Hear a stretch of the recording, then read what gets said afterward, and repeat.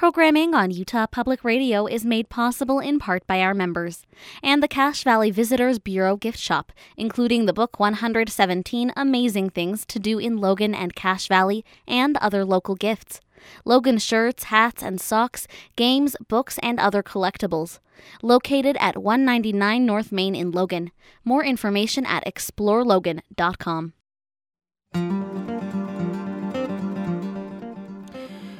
Welcome to Access Utah. I'm Tom Williams. Well, it's UPR's Fall Member Drive. That means we'll be hearing some best of Access Utah segments. And we'll be joined by a co-pitcher and a great guest. And today it's Lynne McNeill, who's co-director of the Digital Folklore Project at USU and assistant professor of English. We're going to be presenting parts of several recent USU or Access Utah interviews. We'll hear from a worker at JBS Meatpacking Plant in Cache Valley. We'll hear from Marion Bishop, an ER doctor and writer, and from Vonda Jump Norman, USU assistant professor of social work at Utah State University. Lynne McNeill, welcome back to the program. Thank you so much, Tom. I'm so glad to be here, even though I can't actually be in the studio with you guys. Yeah, these are exigencies from COVID. I miss seeing you in the studio as well. Great to hear your voice. I don't know if we've talked during the pandemic, have we? I don't know if we've had you on. I don't think we have. Yeah. I don't think so, but I've been excited to listen to the pledge drive. I know that sounds weird, but it makes me feel like there's this little piece of normalcy happening that, you know, the energy of Utah Public Radio is continuing on, even if we're all hunkered down and hiding out for a while. That's a great way to look at it. A little piece of normalcy happening. That's wonderful. Exactly. Let me get this out right now. Leslie and Jay Black, longtime supporters of Utah Public Radio, are putting up a $500 dollar-for-dollar match this morning. So 9 a.m. to noon is when this is running. And so that means Access Utah, TED Radio Hour, and Reveal. So your pledge this morning will count for two, up to $500, thanks to this from Leslie and Jay Black. And Leslie, by the way, says she loves UPR because she's a lifelong learner. Some of her favorite programs are Morning Edition, All Things Considered, Behind the Headlines, TED Radio Hour, Living on Earth, selected shorts On Being, This American Life, Access Utah, and her very favorite program is probably Wait, Wait, Don't Tell Me. So have your pledge doubled this morning. At a couple places you can go. You can call 800-826-1495, or you can go online to upr.org. So that's exciting. That's excitement is part of that normalcy, right, of the member drive. Lynne McNeill. Oh, yeah, absolutely. I think that's the thing is the energy is so high, and I feel like there's always people volunteering and people showing up to take calls and do all of this stuff, and it makes me feel good that can still happen, even if we have to do it in sort of this new socially distanced, safe way. So before we jump into the first segment here, I'm wondering how you're doing. How's your family doing during the pandemic? How have you been dealing with things? Well, you know, hanging in there as we all are. You know, I've made one trip out to California to visit my mom, and that was an adventure I drove instead of flying, and you know, got all masked up and had my hand sanitizer in the car with me. And it was interesting to see, you know, as a folklorist, even different expectations of mask wearing and how people interact and all of those sorts of things. So that was kind of an adventure. But now mainly what I'm focused on is teaching classes with my very, very, very patient students who are willing to put up with me, you know, kind of figuring out how to do Zoom on the fly. Yeah, that resonates. I'm teaching a connections class, the in semester. Oh, so you know. And boy, I had to call tech support one day while my students looked on, which is not a that's not a great thing. It's not a great thing for anybody. But the tech person was very helpful, though. So you mentioned with the folklorist's eyes. I was going to ask you about that. What are you seeing the pandemic through a folklorist's eyes?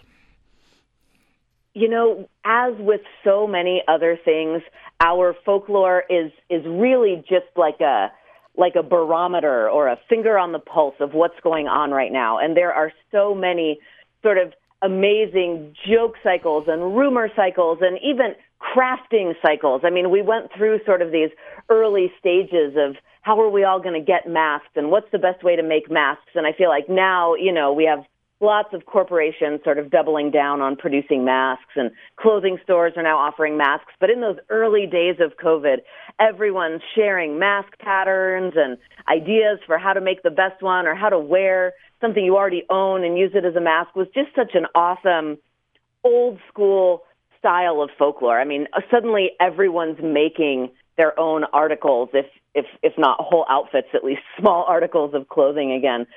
And just watching people come together to figure out how to cope with this, I think has been really, really cool. And the folklore that has grown out of this, I mean, I think most of us are probably familiar with, you know, the rumors, the legends, even some of the jokes. You know, have you heard the latest joke about COVID, Tom? I haven't. You probably won't get it. Okay, thank you. Thank you for laughing. I know. It's terrible. Yeah. Terrible but, and funny. Yeah. Yes, thank you. I appreciate that. But I think that we also see an even more interesting expression of how we cope with this. I'm on a group on social media with a lot of other folklorists, one of whom shared a game they saw some school children playing, young kids, like maybe 5 or 6 in kindergarten, called Super Nurse.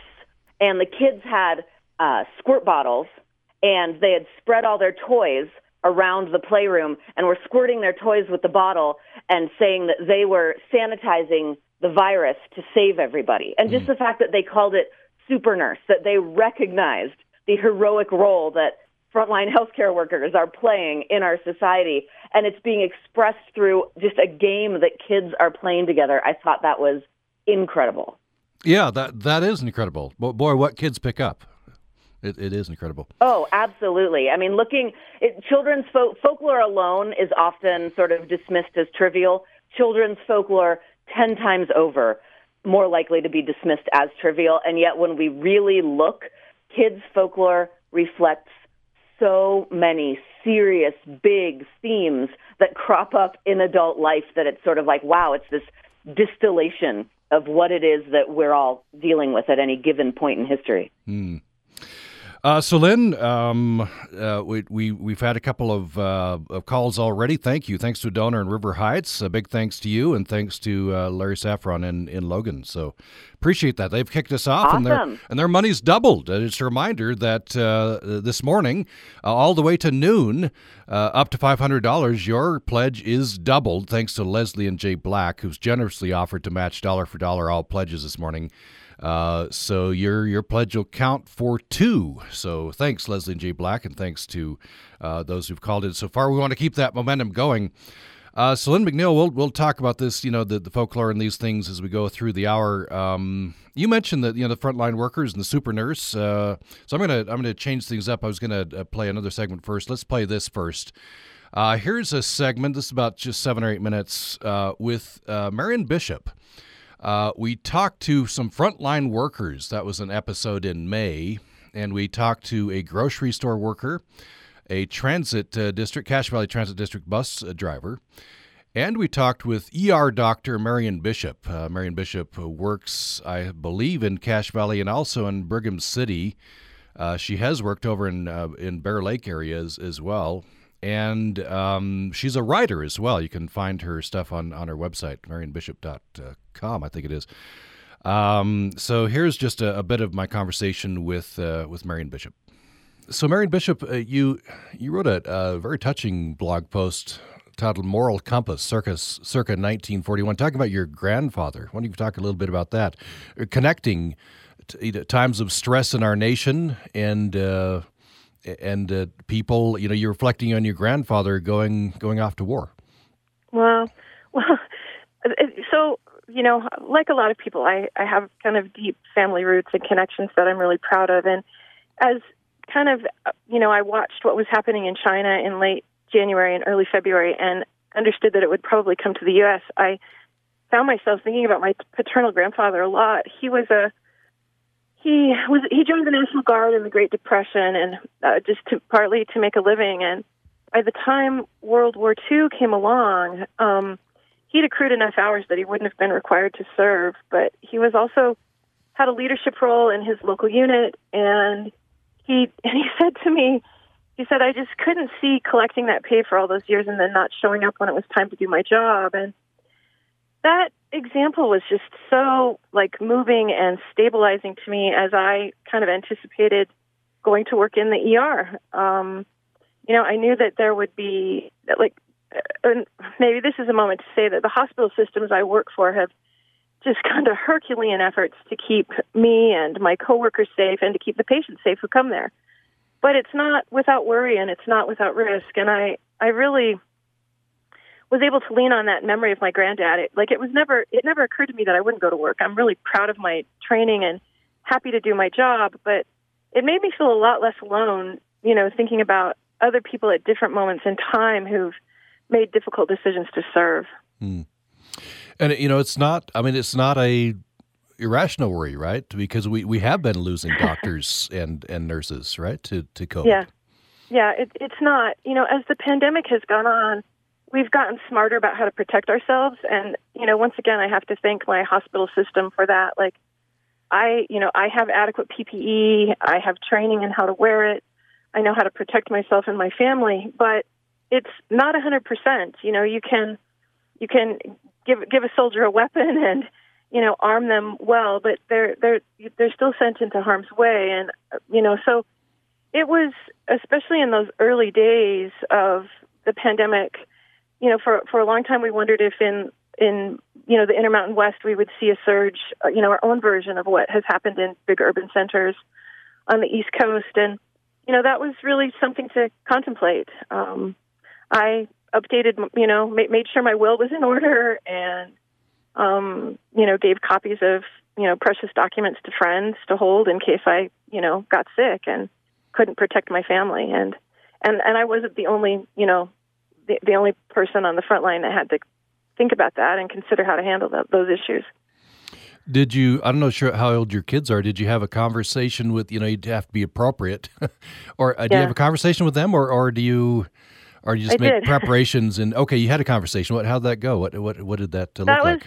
That was one of my hardest moments as a mother. I have an 11-year-old daughter, and her dad and I are divorced, but she lives with me.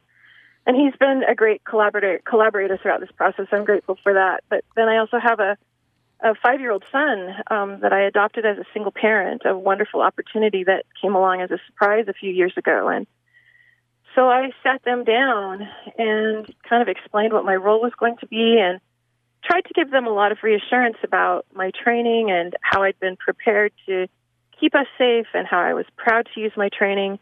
But I also let them know the plan for if I let them know a plan for if I got sick, who the caregivers would be, and I let them know a plan for, if I got sick enough and died, who the caregivers would be and who would take care of them and who they could ask questions to.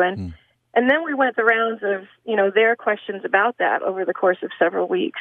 Well, Mom, what if this happened or what if that happened? And it was a hard experience, but, part of what I want to say is that this is a moment that has put so many families into, like, it's not just me, but it's required a deepening of our thinking about what it means to be a parent and what it means to be part of a community and what it means to support each other and how to care for our children at this crazy time.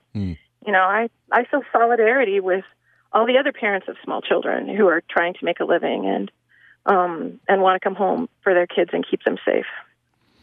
Do you think that could be a silver lining coming out of this? Do you think that'll be lasting or can be?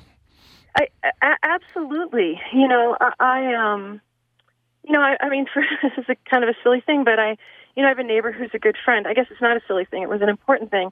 Like, I wrote down all the passwords to, bank accounts and my how to get on my phone and where my will was in the house. And I sealed it in an envelope, with a letter to my kids and took it to a neighbor who has it.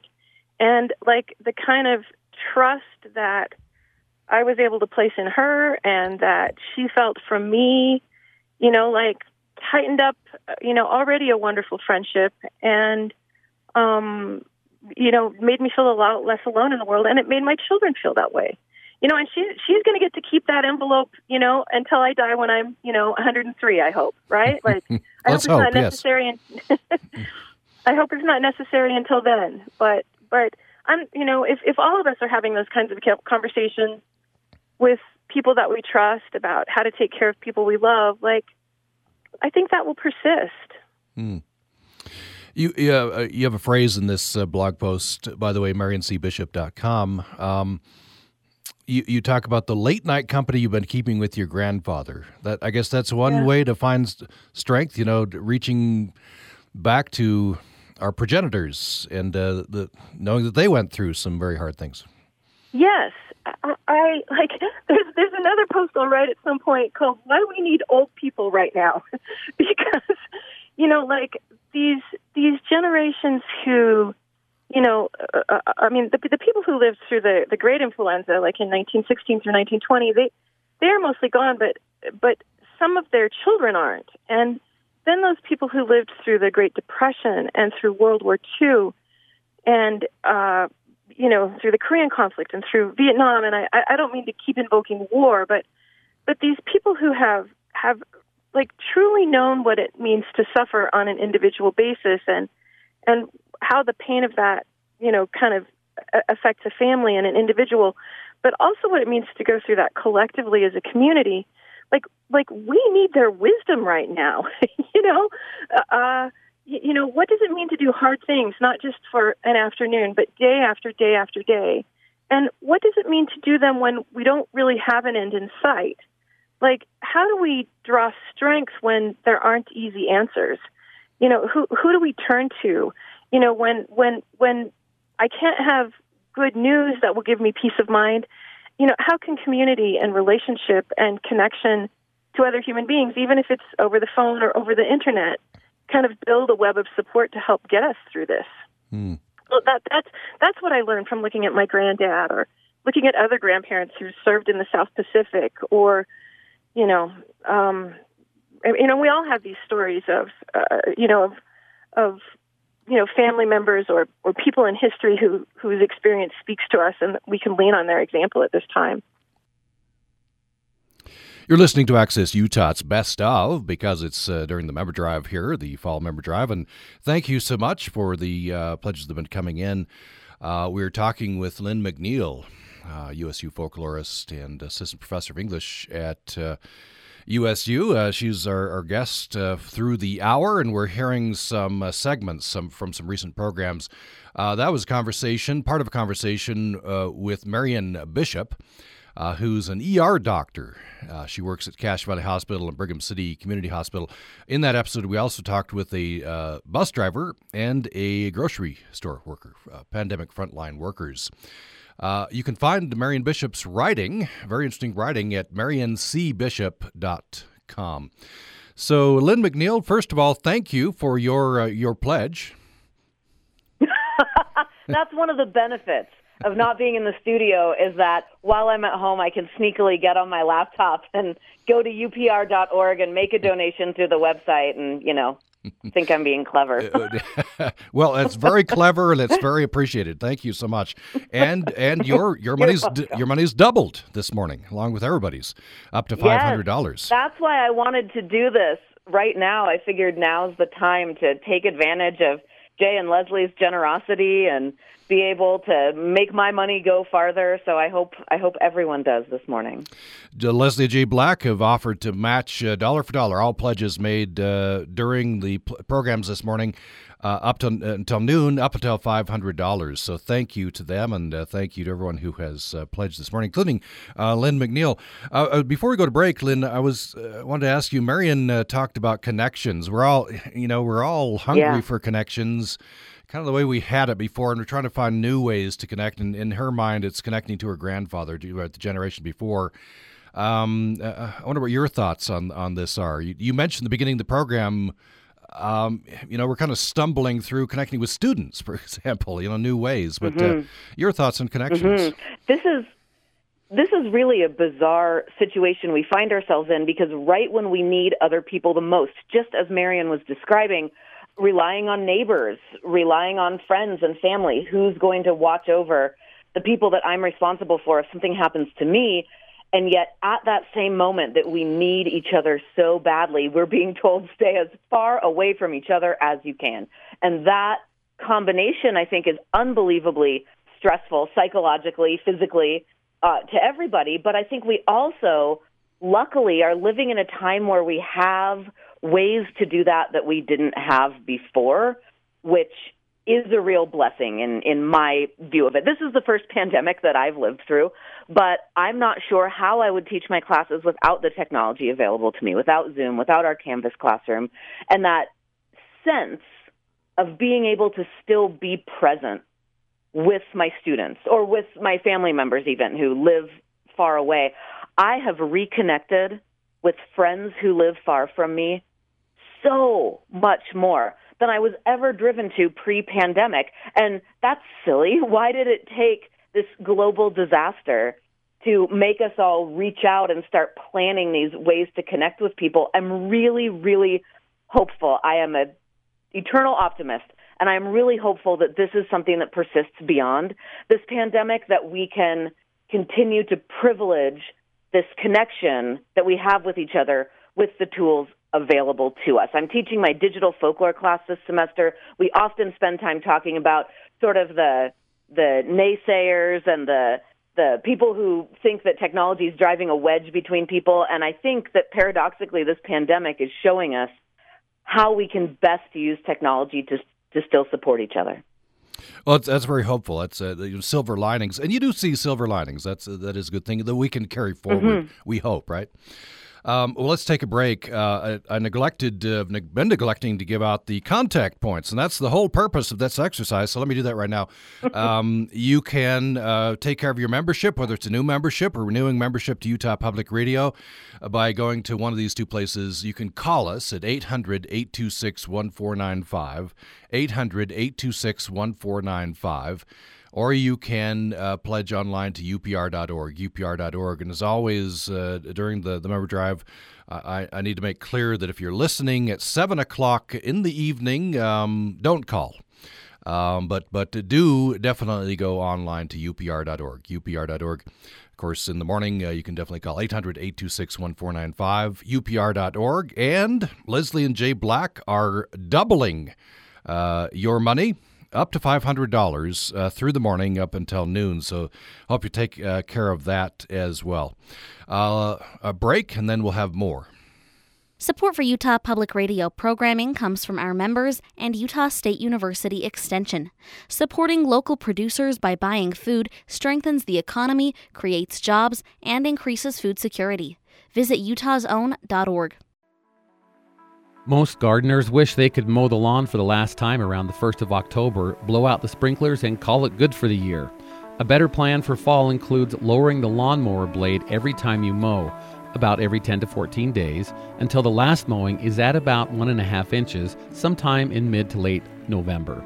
A quick-release fertilizer applied right after that last mowing will be taken up by your grass and give it the strength to recover over winter for an impressive-looking lawn next spring. Plan on winterizing the sprinklers the end of October, about the same time you want to trim down the perennial flowers and mulch the roses.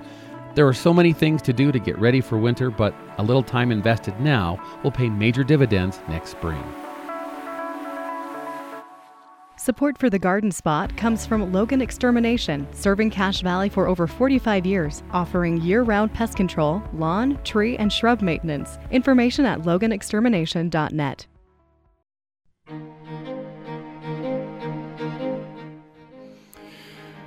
Thanks for listening to Access Utah. I'm Tom Williams, and we're hearing some segments from some of our favorite episodes. It's the member drive here at Utah Public Radio, and we're looking for your support. We're hoping for your support and very much appreciating it as it comes in. Of course, we'd love to see support for Access Utah. It's Utah's main flagship public affairs call-in program, so Monday through Thursdays. On Fridays, of course, it's Behind the Headlines. So we try to bring you the very latest current events, current affairs, and bring everybody together in our UPR community. But we also try to bring you some fascinating stuff, some fun stuff as well. And part of all of that has been Lynne McNeill, a frequent guest on this program. And she's with us today. She's co-director of USU's Digital Folklore Project and assistant professor of English at Utah State University. So, Lynne, I was going to ask you, you were talking about connections that we want to make and finding new ways. I wonder if you'd say a little bit more about folklore. Is folklore a way that we can make some of those connections?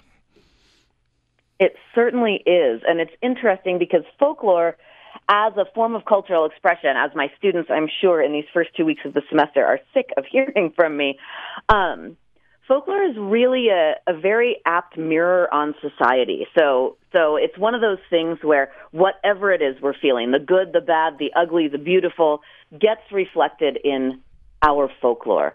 So it can, at times, be divisive, where we see disagreements about masking, we see conspiracy theories about what the potential origins are, the political, maybe, usages that are behind either the pandemic itself or the different reactions to the pandemic. And we can see suspicion and distrust in so many places, but then we see the flip side of that, and we see the reflection of the way that we support each other and the way that we help each other, and even just personal stories that circulate about people who've managed to help each other out or found new ways to connect and things like that. And I think that the folklore that's out there right now is showing us sort of this very real and genuine, messy landscape of a lot of people trying their best to support each other and get the support they need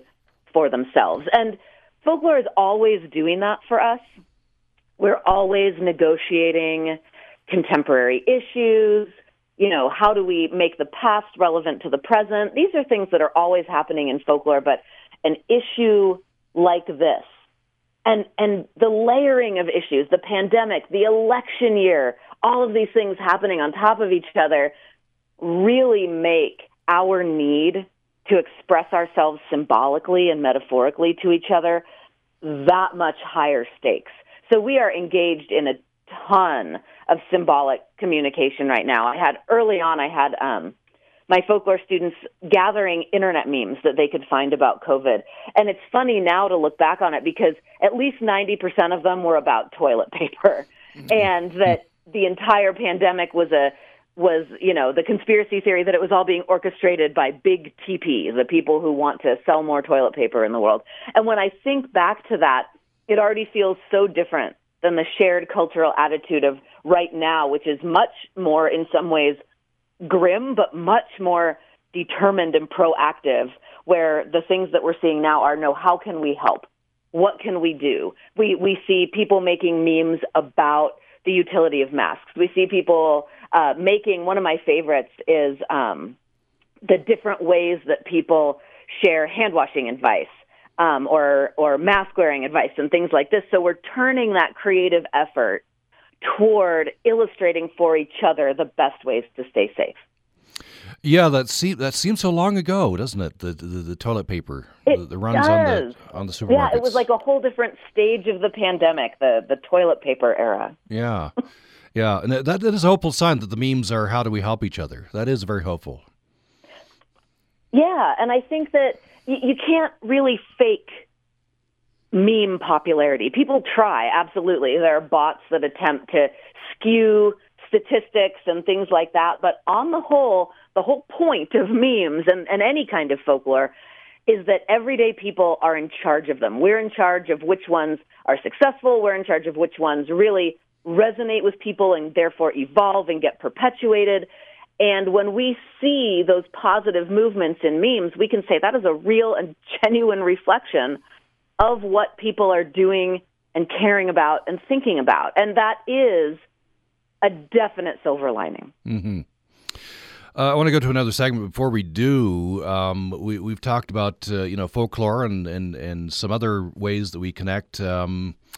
I wonder, Lynn, if you'd talk about how public radio and Utah Public Radio helps you connect during this pandemic. Tom, I was thinking about this morning, and I think one of the things that amazes me most about Utah Public Radio is that its reach is so global. I mean, the BBC NewsHour, all of this sort of international awareness, which is so necessary right now because, of course, the pandemic isn't just happening here, it's happening everywhere. And if we don't learn from each other, we're doomed. But at the same time that UPR provides sort of this international perspective, it also feels so totally relevant to life in Utah. And I think it's that combination that makes it such an incredible source of information for me, is that I listen to Utah Public Radio. I feel informed about the world. I could go travel and be up to date and have insightful things to say, but I am deepened in my experience of my community here because of what I gain from Utah Public Radio. And I think that it's that combination of that broad reaching and then that incredibly microcosmic specific focus to our community here in the state of Utah that makes it such an important service for all of us. Mm. And here in Access Utah, we've been trying to respond. Of course, we played a segment there from frontline workers. We've talked to the meatpacking workers. We'll have that in this episode. Resilience. We talked about resilience. We've had several what we called COVID conversations with state officials trying to get the latest information out. We're looking forward to covering the elections as well. That's coming up. We'll have all of the debates from Utah Debate Commission, all of the major congressional and statewide offices. We'll have the 3 presidential debates and the vice presidential debate on UPR, and we'll have, of course, election night coverage. And we've been saying internally, and of course we all know this, it might be election week or election month. Yeah. I'm crossing my heart as I say that and hoping it doesn't get too tumultuous. But anyway, we'll have it all here on Utah Public Radio, and your pledge right now supports all of this.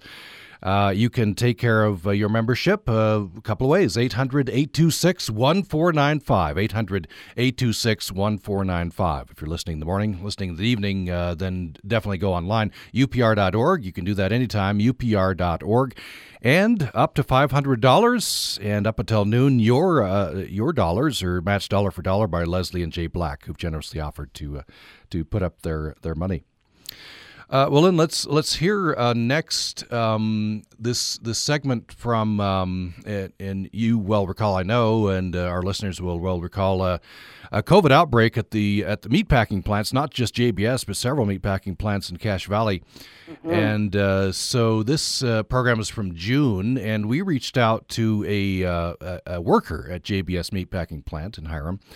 And we talked on that occasion with the worker, with her husband, with her son, who was doing translating for everybody, and with her son-in-law. They didn't want their names out, and so we just called them mother, father, son, and daughter-in-law. And so let's hear just a segment from this. I hear that some in the community, so among the JBS workers, did have a hard time, quite a hard time financially. And so some of the community were trying to, trying to help out. Have you heard about that? Or I guess you guys seem to be okay financially? Pues la comunidad de nosotros nos vinieron a dejar comida. Sí. I'm assuming she's never heard any of JBS employers getting together and helping each other, but the best help we got was from Cache Valley Food Bank. As soon as they tested positive, they called us. They asked how many were in our household, if we have any allergies, and so on. And within the day, they came back and they dropped us off a care package. I understand that some JBS workers staged a walkout. Protesting that they shouldn't, they felt like maybe they were being rushed back to work or weren't being treated properly. Did you hear about that? Sí, oí de eso y miré las protestas en la calle, las miré por el teléfono. She did see that on the news. She saw it on her phone, but there was a walkout happening. ¿Soportas eso? De que, sí. And she supports the walkout. She wishes that she could be a part of it, but she was quarantined at the time of the stage walkout. Cerramos 10 días o 15 días. She feels that JBS needed to be closed more than those 2 days. They needed to be at least 10 to 15 days closed for everything to be straightened out. So, as she understands the reasons for the walkout, that was it. That the people who did the walkout felt that the plant should have been closed longer. Tenía que estarnos cerrada y tenían que preocuparse más por nosotros y no lo hicieron desde un principio. It was that too, and to send out the message that JBS needed to take better precautions earlier on than how they approached it later on. Hicieron porque no, la gente que no sentía síntomas estaba infectada y seguía trabajando. And also because they wouldn't let the people that were at higher risk or that were showing slight symptoms but not enough to send them home. They didn't let them go home without points or punishment per se. And they felt, everyone of the workers who did the walkout felt like they should have gone home, whether they were fearing for their safety or they were showing no symptoms or not. They should not be held accountable for their for not showing up to their shift. Of course, JBS points out that President Trump declared meatpacking industry an essential service, and they say because of that they could not close. What does she think about that? Mal porque no tiene que ser así. Sí, es mal, nos sentimos porque él dio la orden de que no se tenían que cerrar las factorías de carne. Entonces uno se sintió mal. Yo por lo menos me sentí mal porque, como quien dice, que no importa la... She felt like she was disposable, that after those statements, that their health, that their well-being didn't matter, the profit came first. And she was saying that it just felt terrible on her, and she felt disposable. So back to work now. What, do you feel safe? Do you feel like there are, precautions in place to keep you safe? No, está igual. Es igual. She says no, nothing's changed. No, they've kept the same precautions that they started from. La seguridad no, porque la gente está muy junta trabajando. From later on, there's no social distancing. The line is still doesn't show any signs of 6 feet apart or anything that the CDC recommends. It's just the same. So, anything that you'd like to say about this whole experience? For my understanding is, I felt really disappointed at Cache County Council for all of them moving on to making us a green, right? From yellow to green now. And even after a huge spike, and I think 7 out of the 8 councilmen voted to move to green, and to me that was really disappointing. The only councilman who voted no was our hiring representative, who is around JBS the most, while everyone else voted yes. And to me, that felt like they were kicking us while we're down. They didn't really care about our health. And as I read on some articles that were posted, it was on the reason why they wanted to move to green was a lot of economic reasons, mental health reasons, and so on. But one of the comments I found it was really inappropriate, where Councilman Gina Werthern said that it's only a 1% mortality rate. And to me, that felt disgusting because my dad could have passed away. I've had friends who have been put on ventilators, who their parents have also been put on ventilators, and it feels like she's mocking us, saying that, it's a 1% mortality rate, you can just walk it off. Well, 1% it's a really big number within itself. You shouldn't demean 1% as this small number is actually a big number. And those are my 2 cents. It's horrible watching my dad and my mom recover from it. it was even more horrible seeing my wife recover from it. I'm just lucky enough that it was a mild case for me. We're blessed to be surrounded by a lot of support from our family. We're financially well off to be good during this time, but that's a privilege that a lot of people don't have. That's a segment from a conversation from, this was June 25th, on the occasion of a COVID outbreak at several meatpacking plants in Cache Valley. We talked to a worker at the JBS plant in Hiram and her family. And on that program, we also talked with Lizette Villegas, who helped organize a protest event in Logan, and Randy Williams, who is vice president of the Cache Refugee and Immigrant Connection, who helped to organize, along with many other organizations in the valley, helped organize food and help for some of the workers who were not doing very well. And so that's just one of the episodes where we connected with current events and the things that are going on with regard to the pandemic here on Access Utah.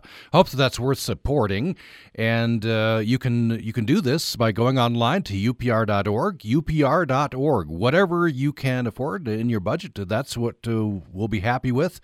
upr.org. You can see thank you gifts there as well. Or if you can call 800-826-1495, 800-826-1495. Unless it's evening, in which case go to upr.org.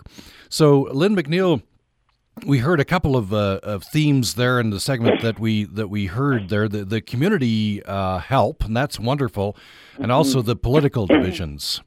And both are realities, and I wonder if either are reflected in the folklore that you're seeing. You know, Tom, yes, they are. But I just want to say the whole time I was listening to that clip, I found myself thinking that this is why Utah Public Radio is so unbelievably important right now, because we are living in this time where we have cause to be so doubtful of the news we hear and the origins and sources of that news, and it makes it too easy to dismiss perspectives that distress us or that we don't like or anything like that. And there's certainly cause to be worried about that. But public radio then comes in and gives us the voices of our neighbors and our community members right alongside international reporters and global news. And that perspective, I feel like, is the one that puts the humanity back in the information that we're hearing. And I really feel like that's invaluable. This isn't data. This isn't statistics. These are actual people. And when actual people who live in my community can say things like, I feel disposable to my government, within my country, within my society, that's something that you can't ignore. That's something that you can't just, sweep aside and say, hey, that doesn't happen here. That's not my lived experience. Here are our neighbors saying that is our lived experience. And the ability to hear the voices, not of imaginary or abstract strangers, but of the very people who live here in this community with us, and the fact that Utah Public Radio privileges those voices and gives them a platform for broadcast and information, I think is, if anyone was like, I'm still not sure I should donate to Utah Public Radio, it's like, well, this is why. Here is the exact reason why you should do that. And the place to do that is you can go to our website, upr.org, and become a member for the first time, perhaps, or renew your membership. And thank you so much. Well, thanks for that, Lynn. Let's go to a break, and then we'll come back with a last segment, Best of Access Utah. We're going to hear from Vonda Jump Norman from a program we did talking about resilience. I'll even have her define resilience in this segment, and we'll talk about this following this break. Support for Year of the Woman on Utah Public Radio comes from Cache Valley Chamber of Commerce, offering current business information and answering questions about starting and owning a business in Cache Valley. Details at cachechamber.com. Utah State University's History Department presents the Voting Rights 1870, 1920, 1965, and 2020 Symposium web broadcast series, beginning Thursday, September 17th, with author of One Person, No Vote, Carol Anderson, professor of African American Studies at Emory University. Registration for this virtual symposium found at history.usu.edu Voting Rights Symposium. Thanks for listening to Access Utah. I'm Tom Williams. We're doing Best of Access Utah. It's the fall member drive here at Utah Public Radio. And we have with us for the hour Lynne McNeill, who is Assistant Professor of English and co-director of the Digital Folklore Project at USU. And we're hearing some best of, specifically related to COVID and to the pandemic. A reminder that Leslie and Jay Black have put up $500. Thank you to them to match your pledge dollar for dollar. So up until noon and up until $500, your pledge is doubled. Today you can go to upr.org, upr.org. Take care of that, and I hope that you will. upr.org, and if you already have, thank you so much. Lynn, let's jump right into this one. I'll make sure we get this in, and then some final words at the end. This is just a few minutes from my conversation. When was this? From March. This was early on. This is part of UPR's Project Resilience, which is an ongoing project that started last year. Little did we know that it would become so relevant, right? With the COVID outbreak, but the Project Resilience, we have segments and some tips, and also some episodes of Access Utah. You can find this all at upr.org. We talked at this point with, among other guests, Vonda Jump Norman, USU Assistant Professor of Social Work, Director of the Trauma Resiliency Project at the Family Place in Logan. Let's hear this. Let me turn to Vonda Jump Norman. I want to talk about isolation. So for some families, it's everybody together, and that's causing stresses. For other individuals, perhaps including the elderly, it's maybe you're isolated in place, and that's got to have deleterious effects. That can be really hard for a person, particularly if they're feeling isolated. And that's why reaching out, for the person who feels isolated, being able to reach out to the people who are important in his or her life and connecting. All of us, one of our major needs is to connect with other people. And since we can't do that physically as much right now, being able to do it in other ways, like to do it virtually. And when we get into that moment where we feel self-isolated or we're feeling really alone, that's probably one of the hardest times to actually reach out. And like Kevin was saying, we begin to have these messages to ourselves that are just incorrect, but they're very powerful. And what we have to do is we have to cognitively break that cycle. We have to say, just like Kevin said, this is just a thought. This is what I'm feeling right now. And that's not true. We have to break that.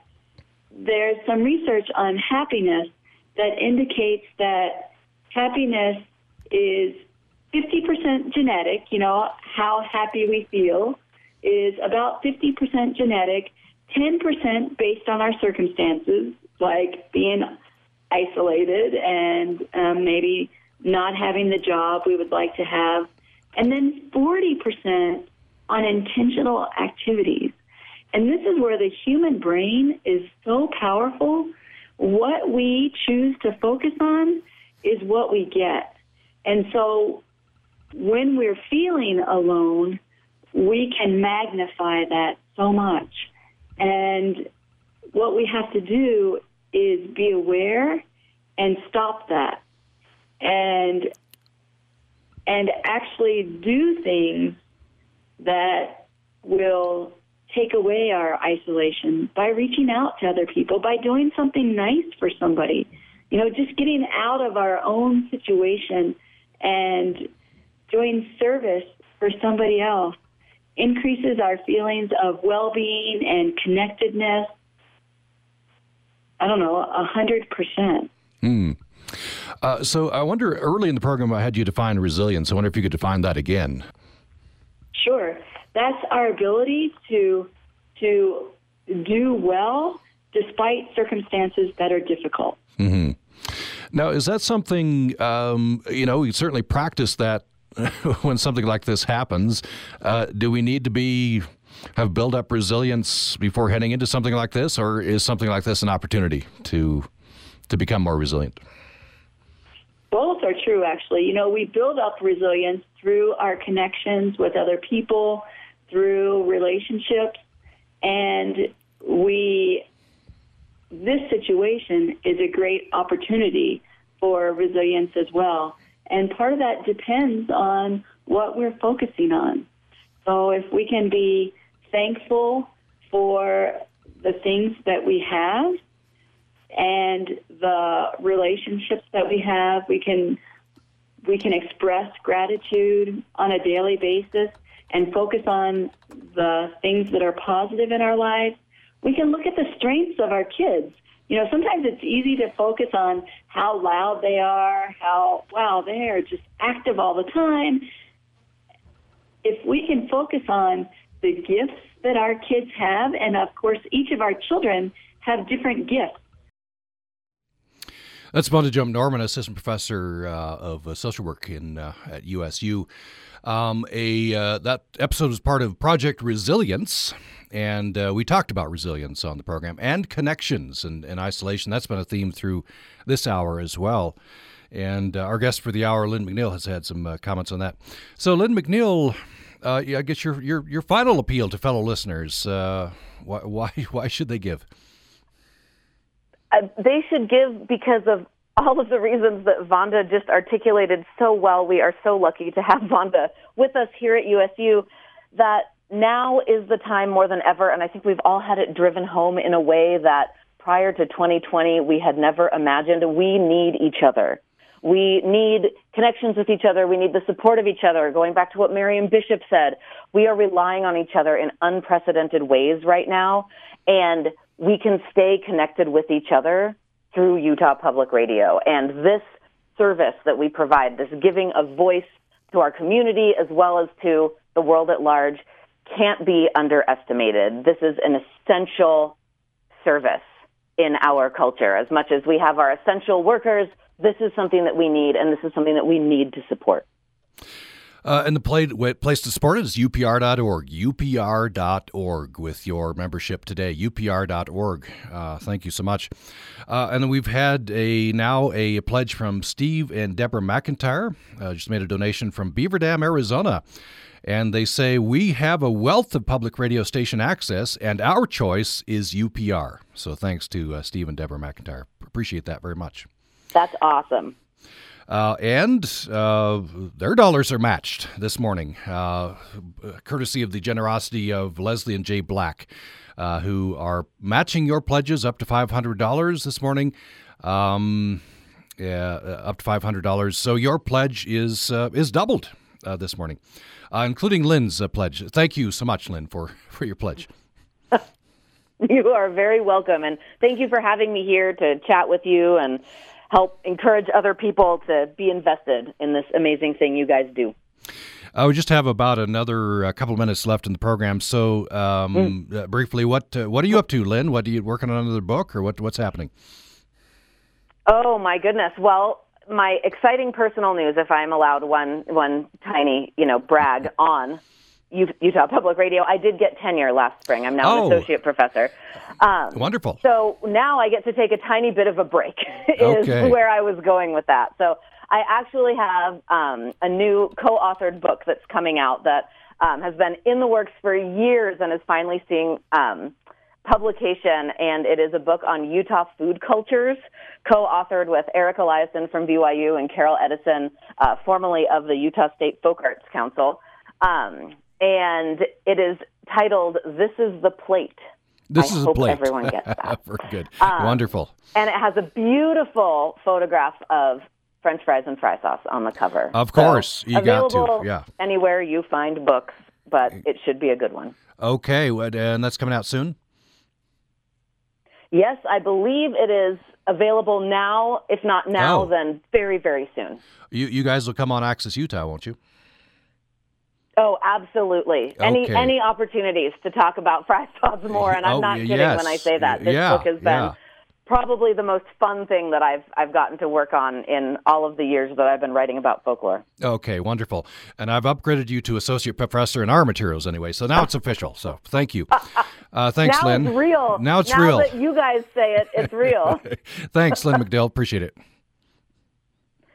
Thank you. And thanks for listening to Access Utah.